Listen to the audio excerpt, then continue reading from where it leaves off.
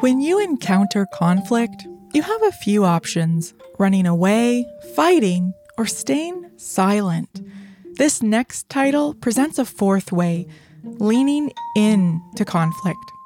Welcome to Audiobook Reviews in 5. This is Yana, also known as Jana, and in today's episode, I'm reviewing High Conflict: Why We Get Trapped and How We Get Out, written and read by Amanda Ripley.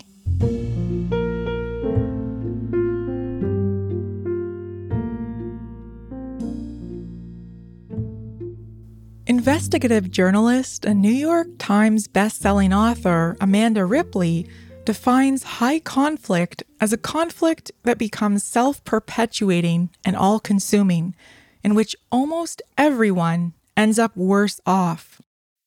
Like gravity, it exerts its force on nearly everyone else, and when we're magnetized by this hyper-vigilant state, we feel an involuntary need to defend our side and attack the other. High conflict isn't always violent, but its extreme volatility can easily trip into violence. For some people, this is a way of life. In conflict-habituated marriages, for example, there is a state of chronic and continuous tension, even if partners mostly keep it controlled in public view. For most of us, though, high conflict hijacks our brain when we feel threatened, discounted, or humiliated. And in this state, our brain behaves differently, and it can be incredibly energizing to feel righteous and angry, pitting ourselves as us against them and good versus evil. We feel increasingly certain of our own superiority and, at the same time, more and more mystified by the other side. But here lies the trap. Once we pit ourselves against the insanity of the other side, in our politics, at work, or at home, it's because we aren't seeing how the conflict itself has taken over. Ripley uses a brilliant, albeit grim, analogy of California's La Brea tar pits here. It's the source of one of the biggest collections of Ice Age fossils in the world, including those of woolly mammoths and saber-toothed tigers. For thousands of years, the pits became death traps to unwitting animals who wandered in and attracted predators with their struggle to escape. Much like the millions of creatures who became trapped in that murky goo, when we're lured into a feud, we become helpless against the pull of high conflict. I'm willing to bet that you know exactly what high conflict looks and feels like. Maybe you feel trapped in one right now.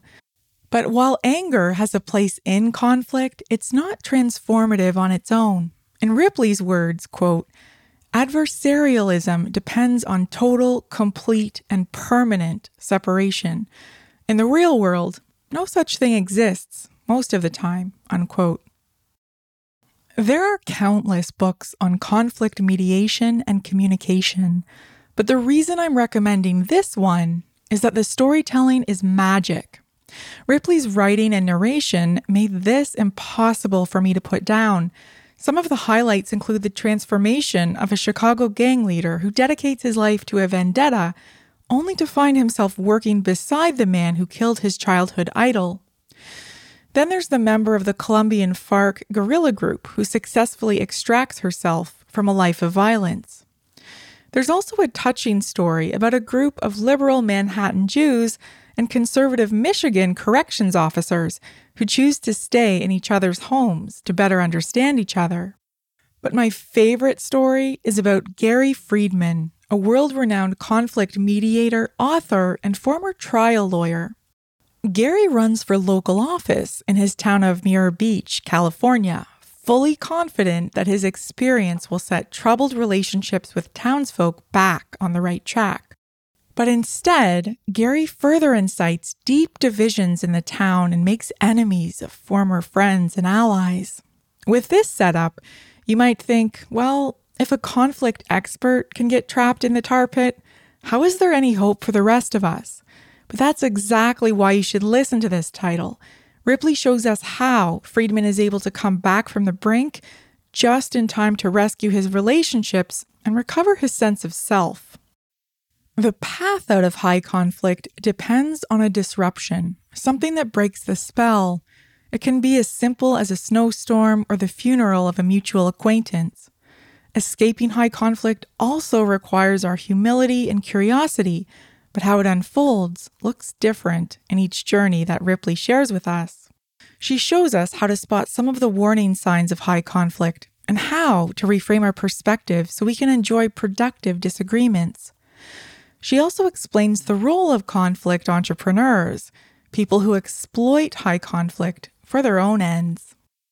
Ripley's narration of her own book is outstandingly excellent, with perfect pacing and a tone that kept me engaged. Her journalistic skills make this impossible to put down as she shared story after story of real people, often including audio excerpts of their voices for a personal touch. She uses data strategically to emphasize her illustrations as well, and she weaves in her own experiences, like the sensation of feeling most American while in a foreign country and having to explain American politics to critics. This audiobook is riveting, and best of all, it's profoundly useful in that it illustrates multiple ways we can escape conflict traps that we set for ourselves and instead strengthen our relationships and productive communication. I absolutely loved this listen, and I recommend it to everyone.